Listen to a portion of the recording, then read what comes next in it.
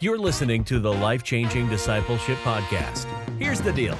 If you make disciples by sitting around and talking, you shouldn't be surprised when your disciples sit around and talk and talk and talk.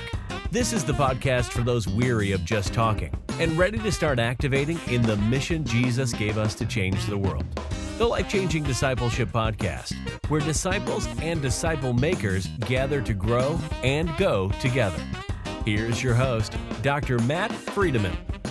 Hey folks, blessings on you today. Remember now, the place for a man, for a woman complete in all their powers is in the spiritual fight, and right now, today, somewhere in the world, making disciples of the nations. So stay tuned, stay encouraged. We have a rendezvous with destiny.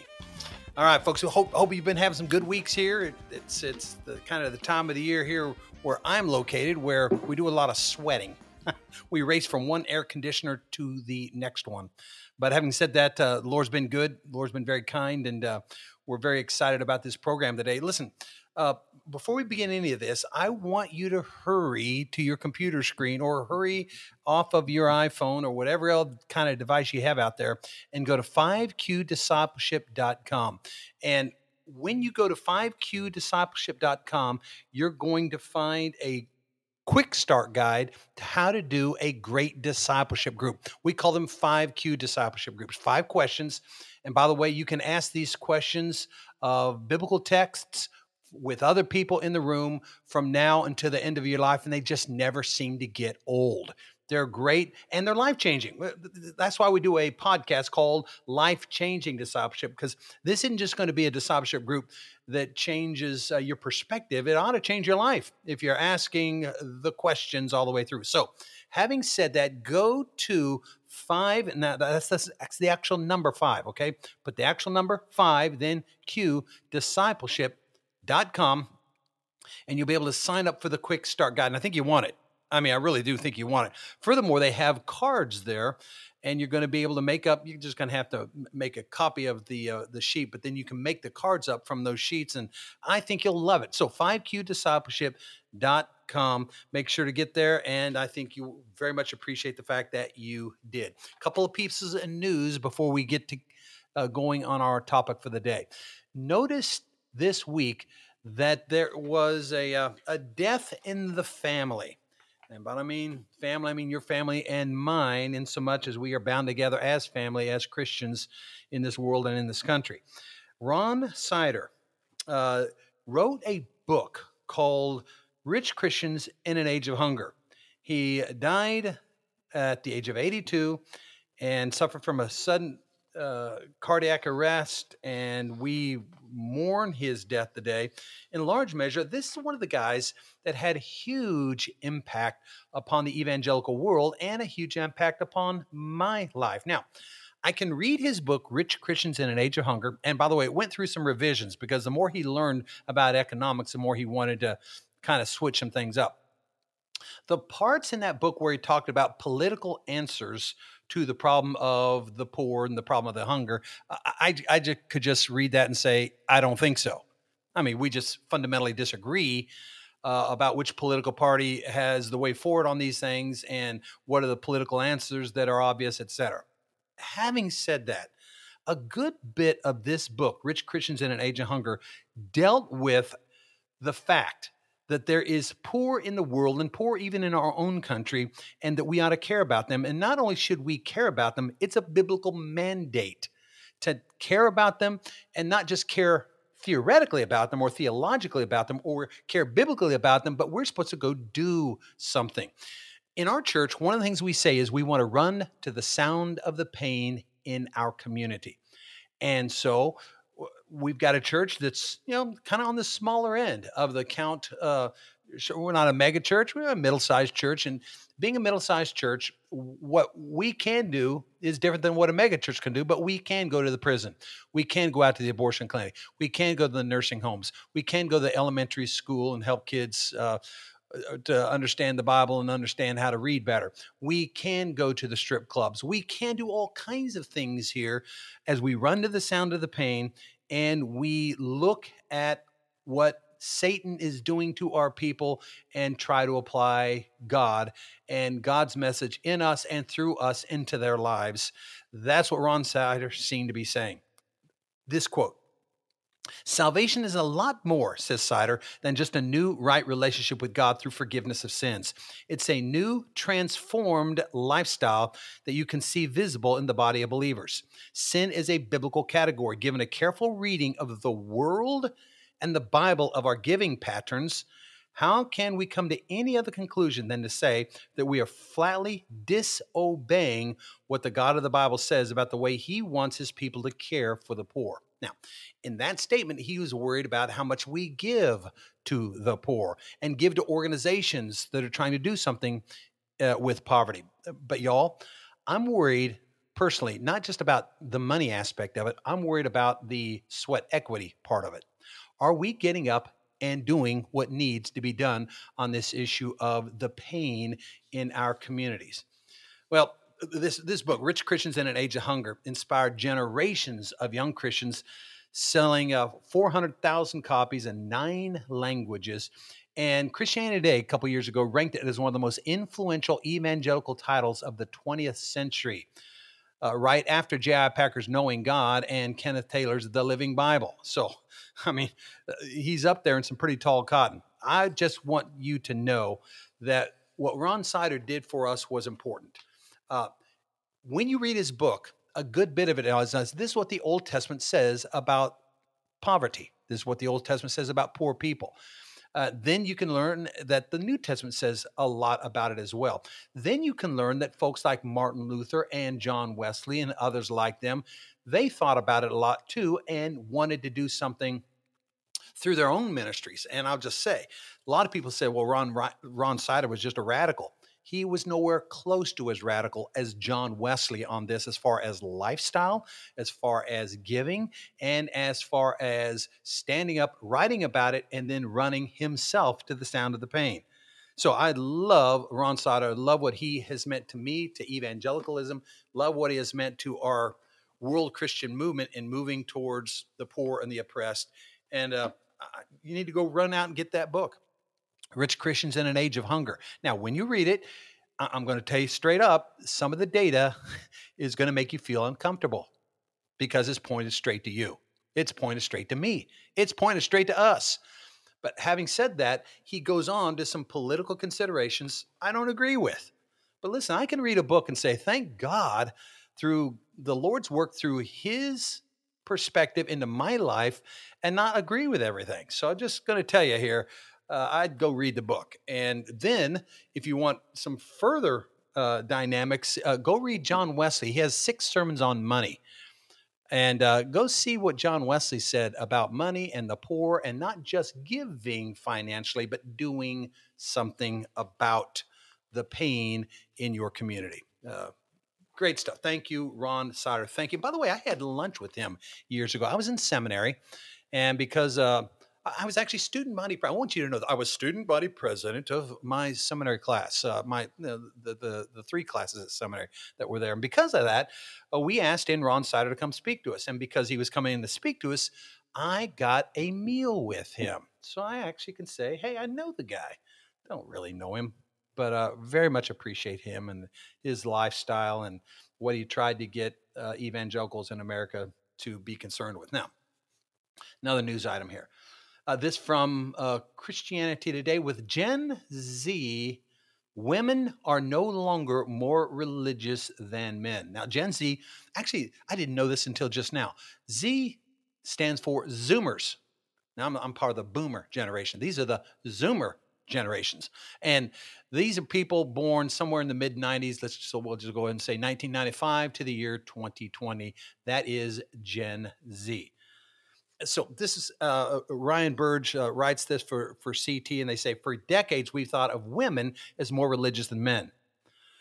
We know that from survey results. We know it from conventional wisdom. Pretty much you can know it by looking out at the crowd at the typical church. There's more women here than men, and sometimes a lot more women than men. Now, recent data shows that the long-held trend may finally be flipping. In the United States, young women are less likely to identify with religious with religion than young men. Yeah, get a load of this now. Those born in 2000 or later, women are clearly more likely to be nuns than men. Now, nuns is a category for atheistic, agnostic, or nothing in particular. So, nuns. Atheists, agnostics, or I don't really care, just nothing in particular. So, who's more likely to be nuns? Women today, those born 2000 and later. So, among 18 to 25-year-olds, 49% of women are nuns compared to just 46% of men. Which means what? Which means we have a challenge out ahead of us.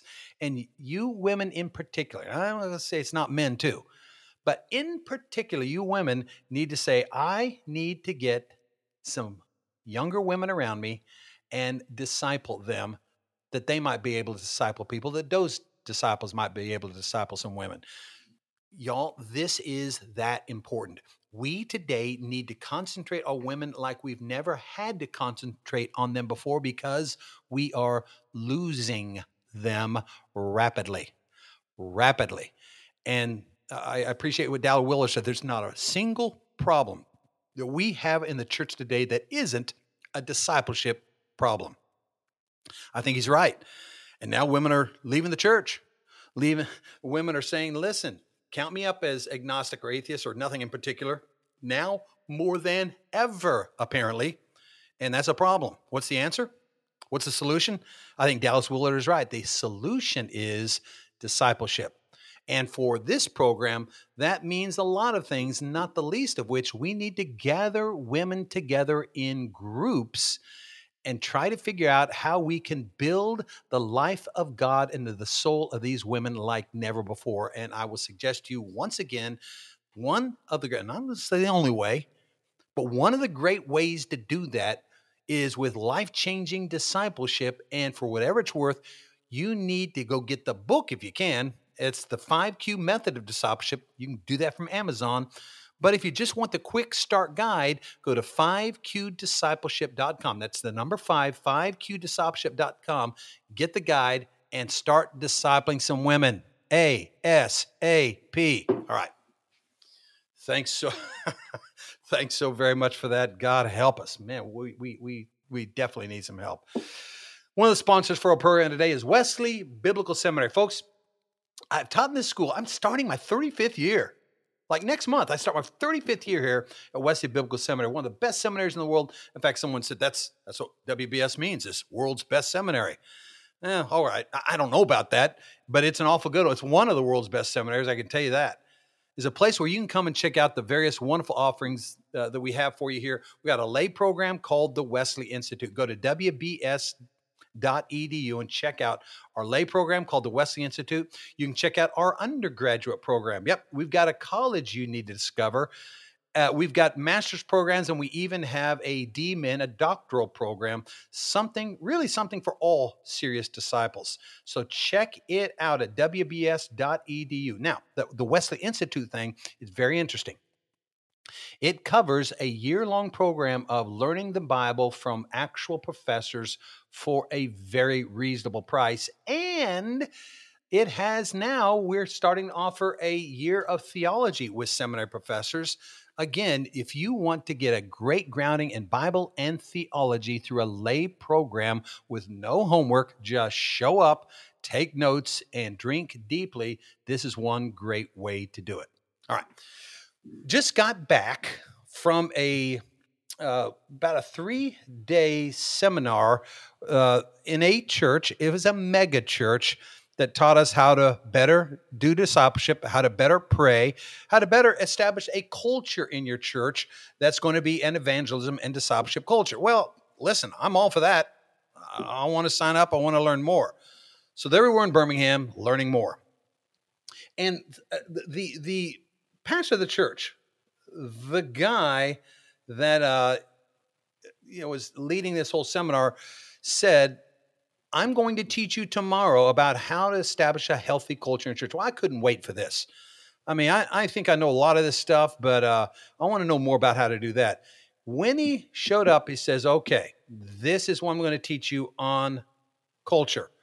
There are 8 characteristics, he said, that Christian Schwartz writes about. And I thought, ding, ding, I know exactly where he's going. And sure enough, he covered the 8 characteristics of natural church development written by a guy named Christian Schwartz. Now, you may remember these. Some of you are going to know, oh, yeah, I know that. But most of us don't know about it. It's a little bit dated stuff, but it's still exceedingly relevant. So what Christian Schwartz did was this. He reported the first worldwide study of churches to see what makes them healthy. Now, there have been a lot of studies done about church growth and church health, but this is the book that did the first study that looked at all kinds of churches. There were charismatic churches. There were Anglican churches. There were churches that were Protestant. He just wanted to look at all of them and say, okay, all kinds of churches from all over the world to see what are the characteristics that are common to all healthy, growing churches. So he studied 1,000 churches in 32 countries on 6 continents. Nothing like that had ever been done before. 4.2 million responses. And so using empirical data and the Bible as his foundation, he picked up on 8 things. Now, the reason that I was so enthused about the fact he was bringing it up, first off, I wasn't going to learn anything new, which I did not during the culture part of this talk. But what I was excited about it is I already teach about it, and I teach about it in 3 different courses here at Wesley Biblical Seminary. I make sure all 3 of those courses are learning about these characteristics. Now, in the very back of the book, Natural Church Development, and it's called the Implementation Guide. So if there's some way you can find that, Natural Church Development Implementation Guide, what you're going to find at the back of the book is this, a question-answer format. Question: you maintain that churches whose quality index lies below 50 or below average, above 50 or above average, when all scores reach 65, you would say that you can speak of revival in that case? Now, this way saying, 65 seemed to be the magic number, so-called. Once you reach that level, you were pretty excellent at that thing, one of those 8 characteristics he was talking about. And if all of those things in your church are above 65, the question is, would you say that one can speak of revival when that's happening? And Christian Schwartz says, I do. I see it that way. In my opinion, this may be the most precise and at the same time most helpful definition of revival I know.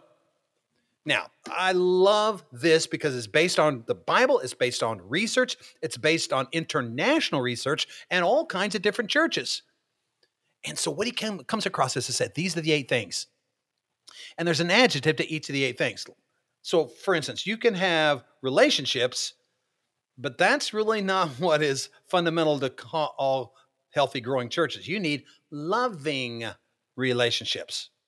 So, having said all that, let me just tell you about what revival usually is in most places. It's a lot of people coming to Christ and a lot of people being really excited about what the Spirit seems to be doing here. The problem with that definition of revival is it doesn't last. And too often it really doesn't change anybody or anything, particularly the culture around the church, and particularly what happens 2 years from now. So for instance, there was some research done years ago about Billy Graham's impact when he was doing a crusade out in California. And what they decided to do was, 2 years after Billy was gone, let's go in and see this simple question. Are there more people in the churches today than there were when he was here 2 years ago? I think that's a very fair question. If you're having revival, and if God has touched this area of the world, then you want to have more people in churches 2 years hence than you had when Billy Graham came. And they found out, no, there weren't. So would you call that revival? And I think most of us would say, no, you wouldn't call that revival. So what is a revival? So Christian Schwartz says 8 characteristics. We're going to go down these very briefly. Number 1, he said, empowering leadership. Leaders of growing churches, of healthy churches, don't try to build up their own power to become all-powerful. One of the most important tasks is to help Christians develop greater degrees of empowerment according to God's plan already belongs to them. So, what leaders do of healthy churches are equip, support, motivate, mentor individuals to become all that God wants them to be. Empowering leadership. Second thing, gift oriented ministry. So, pretty much God has already determined in your local church which Christian should best assume each particular ministry in the church. God's already decided that. And He's given a gift to those members for that role. So, you need to go find out, well, who's that person? And the only way we're going to know is to be able to identify their gift and integrate them into ministries that match their gifts. And when you do that, that person no longer operates out of their own strength, but they operate out of the Holy Spirit working through them. There's joy, there's success, there's effectiveness, there's happy people. But boy, you get somebody doing something across 10 years outside of the gift orientation, it wears on them, it burns them out. Frankly, frequently, they get an attitude. So the first two things that Christian Schwartz and Natural Church Development said are so critical to healthy churches that are going to enjoy revival over the long term is, first, empowering leadership. Second, gift-oriented ministry. Third thing, passionate spirituality. Faith is lived out with commitment, fire, and enthusiasm. The degree of spiritual passion is demonstrably the point that sets growing churches apart from not growing ones. When you walk in, you can tell, whoa, these people are different. They're fired up. Enthusiasm. By the way, enthusiasm is an interesting English word. It comes from en, which is in, and theos, which is enthusiasm. So, thus. So, enthusiasm literally means the God that's in you. Now, it might mean in the ancient language, the gods that are in you, but we can recognize it in Christianity as the God that is in you. And therefore, you have enthusiasm. You have commitment. You have fire. And a church that lives its faith with passionate fervor will experience success with many a method. In fact, you may be doing things wrong in your church. That's not the right method. Really? Doesn't matter as much when you've got fire. A lot of methods can work when you have fire, enthusiasm, and commitment. This fourth one isn't nearly so interesting to me, but boy, it's crucial nonetheless. That is functional structures. The most important criterion for forms and structures in the church is, do they fulfill their purpose or not? So, for instance, you have a women's auxiliary meeting. Might be a great thing to have or not, but does it fit in with the mission of your church? That ought to be an evangelism mission and a discipleship mission, or is it just a bunch of women getting together? Same thing for men, the men's group. Is this really a evangelism thing, a discipleship thing, or is it just a bunch of guys getting together, eating eggs and ham?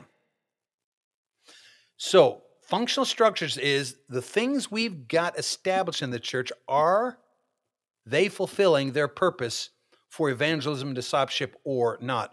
Because church structures are never an end in themselves, always a means to an end. So whatever does not measure up to this requirement, whether that's demeaning leadership structures or inconvenient worship service times or programs that do not reach their audience effectively, you either change them or lay them to rest. That's another way to say kill them. And churches that want revival are willing to make any change necessary within the kingdom to do so. And they're going to get rid of things that are in the way. So here we go. Here's our list. If you want to know if you're in revival or not, you will have empowering leadership, gift-oriented ministry, passionate spirituality, functional structures, and this, inspiring worship service.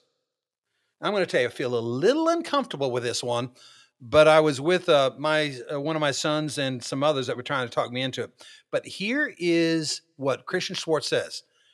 Is the worship service an inspiring experience for those who attend it? And I'm okay with that.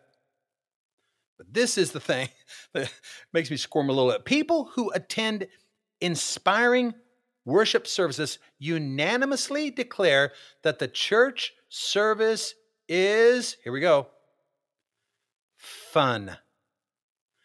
People like to attend these services because they're wonderful experiences. They're not there out of duty. They want to come because, hey, this is fun. Now, I wish And by the way, this is done across a lot of different languages. So I wonder, does fun in that language mean like, I don't know. But there it is. There's a research. I would put in declare the worship service is meaningful, is inspiring, is wonderful to attend, but fun, that's almost like one step across the line I don't want to cross. But nonetheless, there it is. Your worship service ought to be enjoyable, ought to be fun, ought to be uplifting, ought to be a wonderful experience. People don't come because they're being dutiful. They come because, hey, I can't wait to get to church. That's health. That's revival. Next, holistic small groups. Growing churches have developed a system of small groups where individual Christians can find intimate community, practical help, and intensive spiritual interaction. We're not just listening to a Bible study, but we want to know how we can apply these insights to everyday issues that we're going to be in even this week. Now, y'all, if your church doesn't have a bunch of small groups, then you're not much of a church. You're not all the church you need to be. You're definitely not in revival. Because if Jesus had a small group, made disciples in a small group, and he's telling you at the end of Matthew, I want you to go and make disciples. And that's the way he made disciples, was in a small group. I'd say, hello, wake up. It's time to get in a small group. It's time to get in a church with small groups. It's time to make sure your church has a bunch of small groups. Now, this is what I've heard. You got 100 attenders in your church, you ought to have 7 small groups. There you go. You might have 2 or 3 right now. You need to get up to 7 if you want to be healthy, if you want to be in revival. Holistic small groups. Intimate community, practical help, and intensive spiritual interaction. All right. Empowering leadership, number 1. Number 2, gift-oriented ministry. Then passionate spirituality, functional structures, inspiring worship service, holistic small groups, and this, need-oriented evangelism. In growing churches, people are not manipulated by the gospel. Their secret is they're sharing the gospel in a way that meets the questions and needs of non-Christians. I'm going to tell you the best way to do that is go love on some people. And by doing that, we're saying go take them out to eat, have them over into your homes, go mow their grass for them. I mean, do some kind things for them. And that is going to provide a tremendous bridge of God. That relationship is going to be the bridge that God walks over into their lives from your life to theirs. But you just say, I want to love on someone. I want to show them hospitality. I want to share my story with them. And then I want to challenge them. Hey, would you like something like that? Would you like the same kind of experience I've had? Would you like to come to church with me? Well, that's need-oriented evangelism, and it works. As long as we've been doing surveys on evangelism, what we know is relationships are hugely important, which leads us to the final thing. Loving relationships. Growing churches manifest a measurable higher love quotient than stagnant or declining ones. Things like this. How much time do members spend with one another in each other's homes just talking over a cup of coffee? If you never have that, your church probably isn't very loving. But if you have a lot of that, you might be on to something. How generous is the church in doling out compliments? How generous is the church in doling out I love yous and hugs on a Sunday morning? To what extent is the pastor aware of the personal problems of the lay workers in the church? How much laughter is there in the church? These points and a lot of others help you to understand, are we a loving group of people, or do we just say we're loving and we don't love? I'm going to tell you, one of the ways you can know you're a loving church is when a visitor walks in, do people talk with them?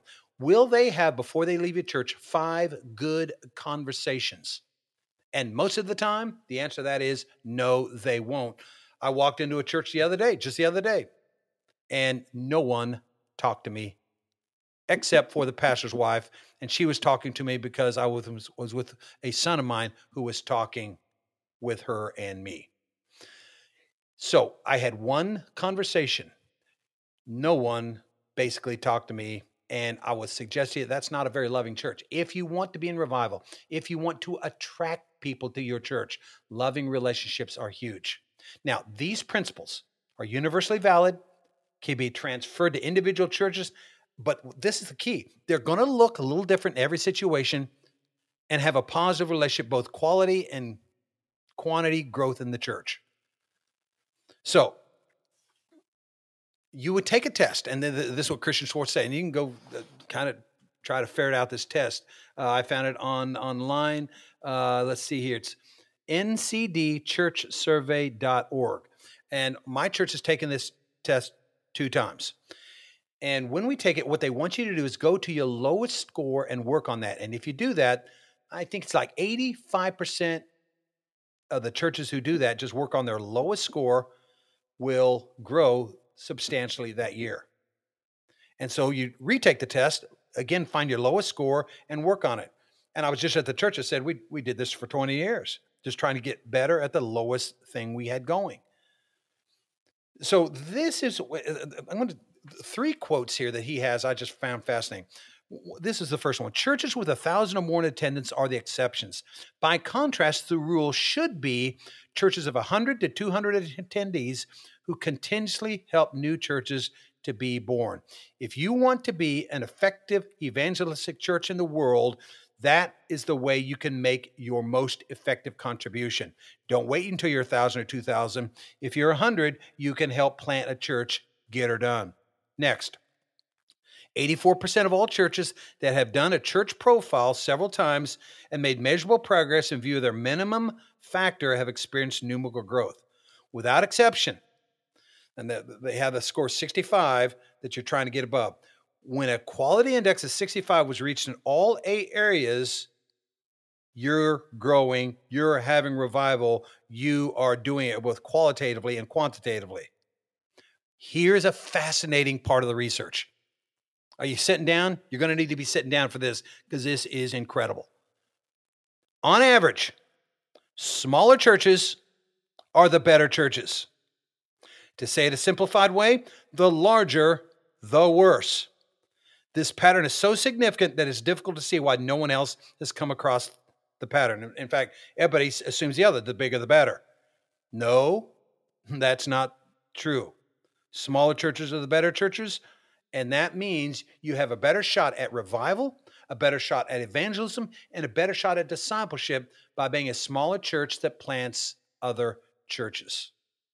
So I present all that data to you for this reason. I hope you can look at that and say, I think we can do those things. I think we can get better at those things. We can teach on them. We can preach on them. We can try to make plans to get better. And Natural Church Development will say, if you have a weakness, and the last weakness we had as a church were functional structures, they will give you a list of about 50 things you can do to make that better this year. And when you make that better, you will grow because you're getting healthier. You're getting closer to revival. Empowering leadership, gift-oriented ministry, passionate spirituality, functional structures, inspiring worship service, holistic small groups, need-oriented evangelism, and loving relationships. That's the stuff of revival, and that's the stuff, the means of grace, the means by which the Holy Spirit can swoop through your church and do incredible things in your church and beyond your church in the world. Go to, as fast as you can, 5qdiscipleship.com. Get your quick start guide to get started on some of this data. All right? It's a wrap. Been an honor to have you listen to Life-Changing Discipleship with Matt Friedemann.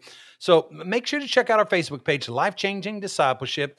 And remember, most of all, to get that quick start guide, 5qdiscipleship.com. Check out our books at amazon.com. Just type in Matt Friedemann into the search engine there at Amazon and see what's offered. And always tell others about our podcast. And remember, my wife thanks you. My daughter thanks you. My sons and their wives thank you. And I can assure you that I thank you for listening to Life-Changing Discipleship today. Love God, live clean, keep the faith, make disciples. God bless you, dear friends. See you back here real soon.